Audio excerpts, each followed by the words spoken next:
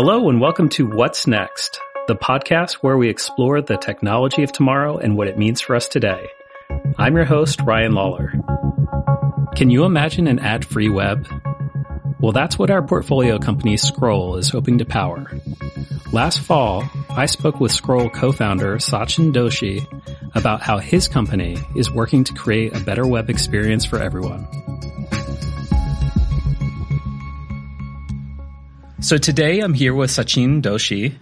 He is one of the founders of Scroll, which is a Samsung Next portfolio company. And Scroll is doing an interesting thing in the digital media world. Why don't you tell us about it? What are you doing? Sure. Scroll is a consumer subscription platform. The basic idea is the consumer pays a monthly fee. Standard price is $4.99. And everywhere that you browse to great media content across any of our partner sites, however you get there, whether that's going to the site or discovering the content in Twitter or any of the social media environments, you get an ad-free private version of the page. So the idea is to create this great experience across all the top media sites in the world where you're no longer distracted by pop-ups and interstitials and pre-rolls, and trackers and the things that have created this kind of distrust across the web are suppressed. And because the consumer is paying $4.99 a month and we share most of that money back with the publishers are actually making more money than they would have made from advertising. So we think it's a great way to bridge the gap between the frustration of the experience on media sites on the web and the publisher's own challenges in making money from advertising. Yeah, so I come from the digital media world. I have written for a number of digital media publications in the past, including TechCrunch and GigaOM and some others. You know, am keenly aware of the frustration that users or readers have when they go to these sites and they're hit with a pop-up or they're hit with an autoplay ad or, you know, whatever bad experience comes from that. So let's talk about the consumer experience first. So basically, you're stripping out all ads as long as they're a subscriber. Is that the idea? We are actually not stripping it out. The Okay. way that the partnerships work is that the publisher recognizes that you're a Scroll subscriber. Again, this is how we make sure that Scroll works wherever you're discovering the content. The publisher detects that you're a Scroll subscriber. They serve an ad-suppressed version of that page. That's basically every ad format that you would normally think of. There are some nuances to that in the sense that if you're, for instance, reading a review of a product, the publisher can still put an Amazon link at the bottom of the review. So there are formats like that that are revenue generating for a publisher that are still okay because they're not actually causing any harm to the consumer experience. But anything that really distracts from the consumer experience is suppressed. And then on top of that, a lot of the third-party trackers that are creating, again, a lot of this distrust around the web for the experience on the web are suppressed by the publisher as well. Right. So a lot of people try to get away with this by signing up for ad blockers, having extensions that essentially suppress these type of things, and then you're hit with a pop-up that says, we notice you're running an ad blocker, et cetera, et cetera. Now, if they just pay $5 a month, they'll be able to get a bucket of all this great content. And it works on desktop and mobile through the one product. So, you know, ad blockers work fairly well on desktop, despite the fact that exactly what you said, publishers are now creating friction even for that experience. Scroll works not only on desktop, but on mobile, within social browsers on mobile, et cetera. What I'm curious about is how you get, you know, this bucket of media partners on board. Yep. Because you have a good number of them and a lot of great names in the digital media space. What was that process like? Yeah, I mean, look, one of my co-founders, Tony Hale, came from Chartbeat, has been in media for a long time, has built up quite a bit of credibility amongst media partners. I came from music, doing something similar on the music side, both from record labels and at Spotify. Understood kind of what some of the pain points were going to be, especially coming from not having leverage to start. So we were able to kind of put together a story really based around the data, right? So we did a lot of research before even going to the publishers in terms of understanding not only what their business looked like and what the actual numbers were, but also what we would pay out in a ton of different scenarios, built a model that we actually share with the publishers and say, go to town, figure out what this looks like for you. So we came kind of very well prepared to tell this story and to get publishers as comfortable as was reasonably possible. The story itself, we think, is a no-brainer. The only question is, you know, when are you willing to do the work to integrate us? And for that, there's the standard hustle. So we were just able to kind of push through that narrative through having done a lot of the diligence ahead of time to convince a group of publishers who I think are really looking forward, right? they're in a position to say, I need to find sustainable revenue streams over the next few years. This makes a lot of sense. Let's go. Right. It sounds like $5 isn't a lot, especially if you're spreading it out across, a couple dozen different publishers. So number one, how do the economics work? Yeah. And in fact, I can start by saying the economics, what we share out of the $5 up to $3.50 per subscriber, not only substantially beats the 15 publishers, 300 sites that we have today, but would beat all of the top publishers in total.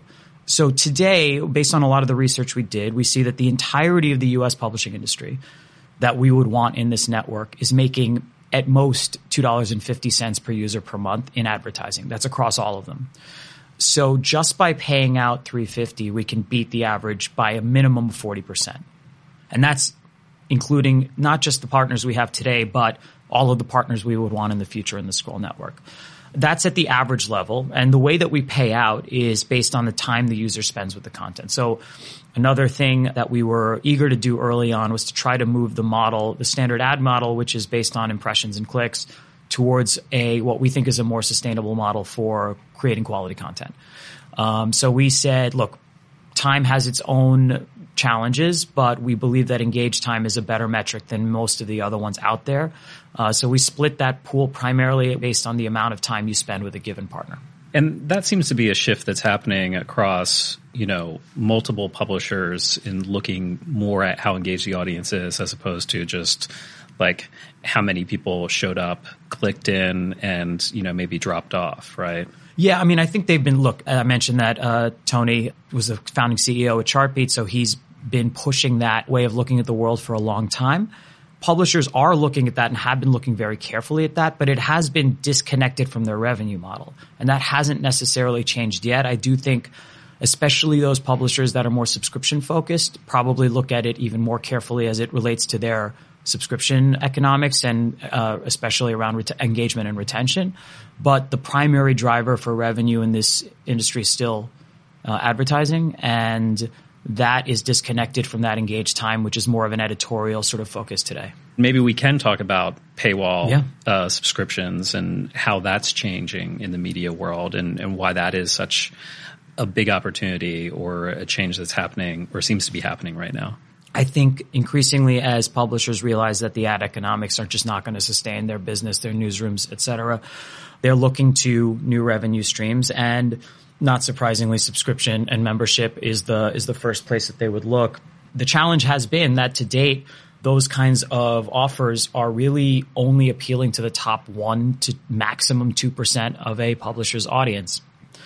More and more publishers are trying it.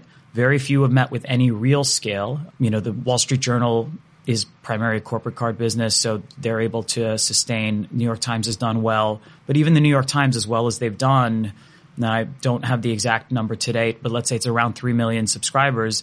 That's still less than 3% of their monthly unique audience. The biggest brand in the business is still at a conversion of something like 3%. You're going to see more and more people try it. They're going to do it very carefully so that they're not necessarily crippling a lot of their potential ad revenue, but you'll see varying levels of sort of rigidity around what these paywalls look like, and you'll see people try it. You'll see publishers try it. It's unclear yet whether anybody can break through that 1% to 2% ceiling. I think most people are still trying the standard metered paywalls here, potentially membership with certain benefits there. The next year or two will be really interesting to see all these new paywalls, what the ceiling is ultimately. You mentioned earlier that you come primarily from the music business. What attracted you to news and sort of digital web publishing? I saw similarities. It's one of those things where if music has been my kind of emotional passion for most of my life, the industry of journalism and applying not the same playbook, but that knowledge to kind of solving this problem is more of an intellectual passion. Like, how can you take what we learned in music, extract what the similarities are, and hope to apply it? And then the other one is a little bit more just happenstance, which is Tony and I had known each other for a long time. He'd been in the industry for a long time, and he had no intention of ever working together necessarily, but he pulled me aside at some point as he was thinking about some of these things. We spent a lot of time talking about it with the two of us and our third co-founder, Kushal Dave. At some point just said, do you want to try doing this. And so, it was a combination of the two things, really. So actually, let's talk about the similarities a little bit. I think that there are some analogs. I think back to the turn of the century and the early changes in the music business where, suddenly music was digital and people could find it anywhere. And then that sort of ate away at a lot of the value for the business model, which was primarily selling physical products. Yep. There's sort of a corollary happening in the media world where these companies are used to selling physical magazines or newspapers or whatever it is. The web sort of democratizes the ability to distribute information, and then they're caught scrambling to supplement these decreasing revenues. So is that it, or is there more to it that you've seen in the evolution there? The challenges for the music business were fairly clear in terms of what kind of just completely disrupted their business. The MP3 format and just the rapid availability through Napster and then other peer-to-peer services in the wake of Napster were clearly crippling the business. Even the legitimate services, namely iTunes, that came out, fundamentally changed the way that the record business needed to operate. Even if that was the ultimate product rate of piracy started slowly going away, unbundling the album was going to do damage in itself. For various reasons, they weren't really able to accurately charge the amount of money they probably would have needed to for the hit singles to make up for the unbundling. So the business was going to change no matter what once you broke through that format. Piracy was the dramatic impact, but even just selling downloads would have been, at a track level, would have been a challenge for the old infrastructure anyway. So, okay, the perfect analogy for what we're doing and what happened in media would be ad blocking, right? Ad blocking is happening in an unsanctioned manner. It is affecting at least some portion of the industry's ability to make money. And the same way that first iTunes, but really then the legitimate streaming services came to create the best possible experience for music and get people to pay again. Yes, we're trying to build up a sanctioned version of an ad-free experience and really meet that need for users. So that would be like the sort of straight analogy, though. If you combine all of the reasons for why publishing is met with the challenges it has, it's a little bit different than the way, say, the recorded music business was. I think ad blocking is sort of the clearest analogy to piracy, but there are other factors for why publishers have struggled. Changing distribution in the market. Changing distribution, also just complete lack of scarcity. With music, it was still a fairly finite set of music that people wanted. They could just get it for free. So like if I wanted to, in 2004, if I wanted a Beyonce track, I still wanted a Beyonce track. It wasn't like I couldn't get that for free, so I was supplementing it with something else. With media, it's a little bit different. The content had been made available for free, but even if you put up a paywall, even if I can't reasonably get access to a particular article that I might otherwise be interested in, I can get that information somewhere else. So that has been as much of a problem as just the idea that it's illegally available, if you will. Right. So we talked a little bit about the economics from the perspective of the publishers. What else is a part of the sell? Yeah, so the core economics of Scroll being able to distribute more money than advertising is sort of the baseline of what we think we provide to publishers. Now, but on top of that, as we scale, we now have credit cards across, let's say, millions of users that are visiting all of these sites. Because we are not a paywall bundle, what this allows us to do is, as these users are hitting publishers and hitting their paywalls, if they are hitting their paywalls, we now become a means for which those users can more easily subscribe to these publishers, especially the one or two that they really care about. So what happens, like, okay, you're paying for Scroll, you're paying $4.99 a month to get this ad-free experience across all the media sites on the web. You start to engage more. Everything that we've seen suggests that people, as they get a better experience on these sites, will engage more. The more they engage, the more they will start to become loyal to a certain set of brands. Now all of a sudden they're hitting paywalls, they can one-click upsell with Scroll details to that publisher. So the next part of, I think, what we talk about a lot is this idea that not only can we generate more revenue than you would have made from advertising, we can actually help you drive subscriptions as opposed to cannibalizing them. We're additive on the ad side, and then we are going to create more conversion for you over time on the subscription side. So that's both a strategic and, of course, ultimately financial benefit that Scroll provides. On top of that, on top of just the ad-free nature of the service, we do want to make the web more private. In that, we do want to give users control of their data, right? The idea fundamentally is that you should know where your data is being shared, but you should have control over that. So if you do want to, if somebody, let's say you're visiting a publisher in the network and they have something they can offer you, and in exchange they say, we want to understand more of what you read. Are you willing to share that with us? And the user says, yes, I want this product you're offering. I'm okay sharing this data with you. We do provide means by which users can share their browsing data, for instance, with the publishers in our network. So there are sort of values that we provide, basically connecting the user with their publishers that they are most loyal to beyond just the sort of payment out of the pool. Ultimately, that should result in what is hopefully more and more revenue for those publishers, but it comes in different forms. Okay. Yeah, I find that interesting because in an ad world, the data that people share is allowing them to be targeted and retargeted across the web. But you're saying they have to explicitly opt in to share that data through your service if they're logged in. Yes.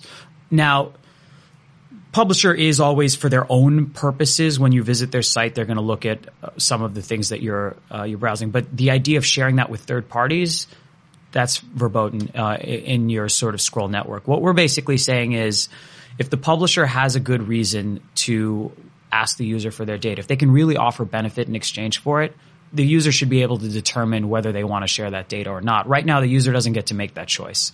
We're simply saying, let's let the user make that choice. Yeah. We've talked a lot about the consumer experience, but, maybe let's get a little geeky and how do you actually enable that? Yeah. Especially across, so many different sites or publishers, and how you connect with them to ensure that, if someone is logged into Scroll, they don't have to explicitly opt into every site as they're, scrolling through the web. The basics of it are that the publisher has some of our code on their page. So a user has our cookie in their browser. When a user visits a page, the publisher detects whether that cookie is active. So they are an active paying subscriber to Scroll. If they're not, so if it's any other user or if it's a lapsed Scroll subscriber, they serve the standard page. Mm-hmm. If they detect that a user is an active Scroll subscriber, they have at that point either an ad-free kind of page a canonical ad-free page, if you will, that they serve, or they have code that suppresses the ads and the trackers that we've specified in our agreements with them. And then they serve that version of the page. And then they load JavaScript, which does a couple things. One, and most importantly, it tracks the engaged time the user spends on the page so we can pay the publisher. Mm-hmm. And it also serves a little bar at the bottom of the page. We call it the scroll bar. That's designed to let the user know that they are on a Scroll partner page and they're getting the value that they're paying for. But also it allows us to, along with the publishers, sort of deliver some value-added services while the user's on page. For instance, right now, if I was to visit any of our partner articles, I could click play and listen to that article. And while I'm listening, of course, we're tracking that time so that we're paying the publisher for that activity. That's really cool. And then, obviously it seems like it would be simple to do that on desktop. How do you do that across desktop, mobile? When you talk about jumping into articles through social networks, et cetera, is that more complicated? It's a little bit, but the team has done a pretty amazing job of making that onboarding as seamless as possible. We've gotten a lot of feedback in our beta users that onboarding is more seamless than they thought it would be. If you sign up through desktop, you'll get an email sort of an hour later or so asking you to log in on mobile. And then you go through a quick process, and that process is fairly simple. On Android, it's extremely simple. On iOS, it's a little bit more complicated, but it gets you to that point where it will work in the Twitter browser, et cetera. Where are you in terms of actually deploying this? You mentioned you have beta users, but have you gone fully live yet? No, we are still in beta. We are basically going through a couple of things. We're trying to learn, first and foremost, what elements of the value proposition resonate the most. First, on the front end. So if you don't know anything about Scroll and you're now just learning about it, what is it that really is the thing that drives you to say, I want to try this? Then going down the funnel, okay, you're now trying it, you're in the trial. What are the elements of the service that resonate the most with you? Is it just the ad-free? How much of it is about privacy? Do we need to make it even more private, or which of our sort of value-added features are working and not? And then if to the extent that we're losing anybody along the way, where are we losing them? Are they not opening an email that they should be? Are they not visiting sites in our network? So those are the questions we're trying to get a full grasp on, along with a few other things that we're not ready to talk about yet. You've been doing this for how many years? 2.5 years. 2.5 years. So what's sort of the most surprising thing that you've learned along this journey? I mean, because you had to have come to this market and this idea with a couple of assumptions. Yep. Were there certain assumptions that were, completely off base? Or were there certain things that you were surprised by along the way that you didn't think about when you first launched this? I would say maybe not surprised, but maybe a little bit more than we were expecting. There's just been a lot of just movement in the publishing industry. One of the things I didn't really talk about, or we didn't really talk about in sort of the comparison between the music industry and the publishing industry, is that one of the advantages, depending on what position you're looking at it from, one of the advantages I think ultimately the record business had, despite questions of whether it's fair or not, is that it is a very consolidated industry, especially at the label level. There are now left three major labels, and then you have Merlin as an indie aggregator, and then you have kind of a mid to long tail after that. But you have a lot of the kind of movement in the record business is now fairly static, and you can do deals with these four entities along with music publishers, and you're ready to go. So it doesn't take much. Publishing is, A, it's substantially more fragmented. B, they're already a direct-to-consumer business in the way that the labels are not, in the way that studios, at least until recently, have not been. So they have a different way of looking at partners like Scroll, because they think about how they can drive their own business first, and things like Scroll or other similar services maybe secondarily. There's just a different way in which we get slotted in than, say, the way that the labels work. The labels and publishers all have dedicated sort of teams that are designed around empowering services. The publishers aren't necessarily organized that way. We work with different organizations in each of the different publishers. In some cases, it's revenue. In some cases, it's product. In other cases, it's business or strategy. So it's just all over the map in that regard. And the other part of that fragmentation and sort of what's happening is there's just a lot of swirl. There's a lot of consolidation at some level. There are companies that are effectively being bought for pennies on another level. So there's just an incredible amount of turnover in terms of the shape of the industry. And I've seen this from the inside, even within a singular publishing group, right? There's going to be a different product team on different properties, yep, for instance. And so I can imagine from a fragmentation standpoint, that makes it even more difficult. It makes it so that you have to be upfront. It has to be really, really easy to deploy, because there aren't going to be dedicated teams that can, work for several months on getting these types of things up and running. Yeah, and we've made that process as quick and seamless as possible. But to your point, it's not just who owns and maintains the integration. It is who's responsible for even getting Scroll into the product in the first place, or even doing the deal, or for making the decision to partner with Scroll. And it's very different publisher to publisher. But on top of that, that fragmentation just leads to an amount of swirl in terms of personnel, in terms of all of a sudden these two companies have merged, or this company's bought this company. And that's going to continue for the next few years. So whereas the record business had really started to get some level of consistency, even if the revenue was declining quickly, at least there were a handful of companies that you knew who to work with, and you knew that those companies were going to continue to drive the catalog value for the foreseeable future. That's much harder with publishing, and I would say that's probably the thing I was conscious of but not expecting at that scale. There's got to be some level of skepticism in the media space, just because it feels like so many times they've been offered these opportunities to make more money, especially from larger platforms or players in the market, and then things don't go the way that they've been promised, right? And so to even have a startup come up and say, we can help you make more money, yeah, there's got to be a lot of questions about that. For sure, but that is something I'm very familiar with from the music business. So even having been on the label side, I developed a fair bit of that skepticism as more and more companies came through saying exactly that, right? Like, we've got the future of the record business in our hands, like, license your content to us and we've got it solved. And of course, you saw a lot of those come in and do nothing. And so that level of skepticism I understand, and it frankly is reasonable. So I think that I was more prepared for than more of the shape of the companies and the industry, the way, again, that every publisher looks different in terms of who makes what decisions, and the swirl within the industry. What's one controversial opinion you have that's really strongly held? As many of us grew up through the American public school education system, I'm a believer in republics more than true democracies, if you will. So I think the flaw in the old model, in the old media models where there were a limited set of voices, is that they weren't necessarily democratic. So I believe in that there should be a scarce shouldn't mean small, but there should be some scarcity around the number of voices that speak to all of us, but those voices should be chosen democratically. We are effectively electing, and that's not just in news media, that's in music too, right?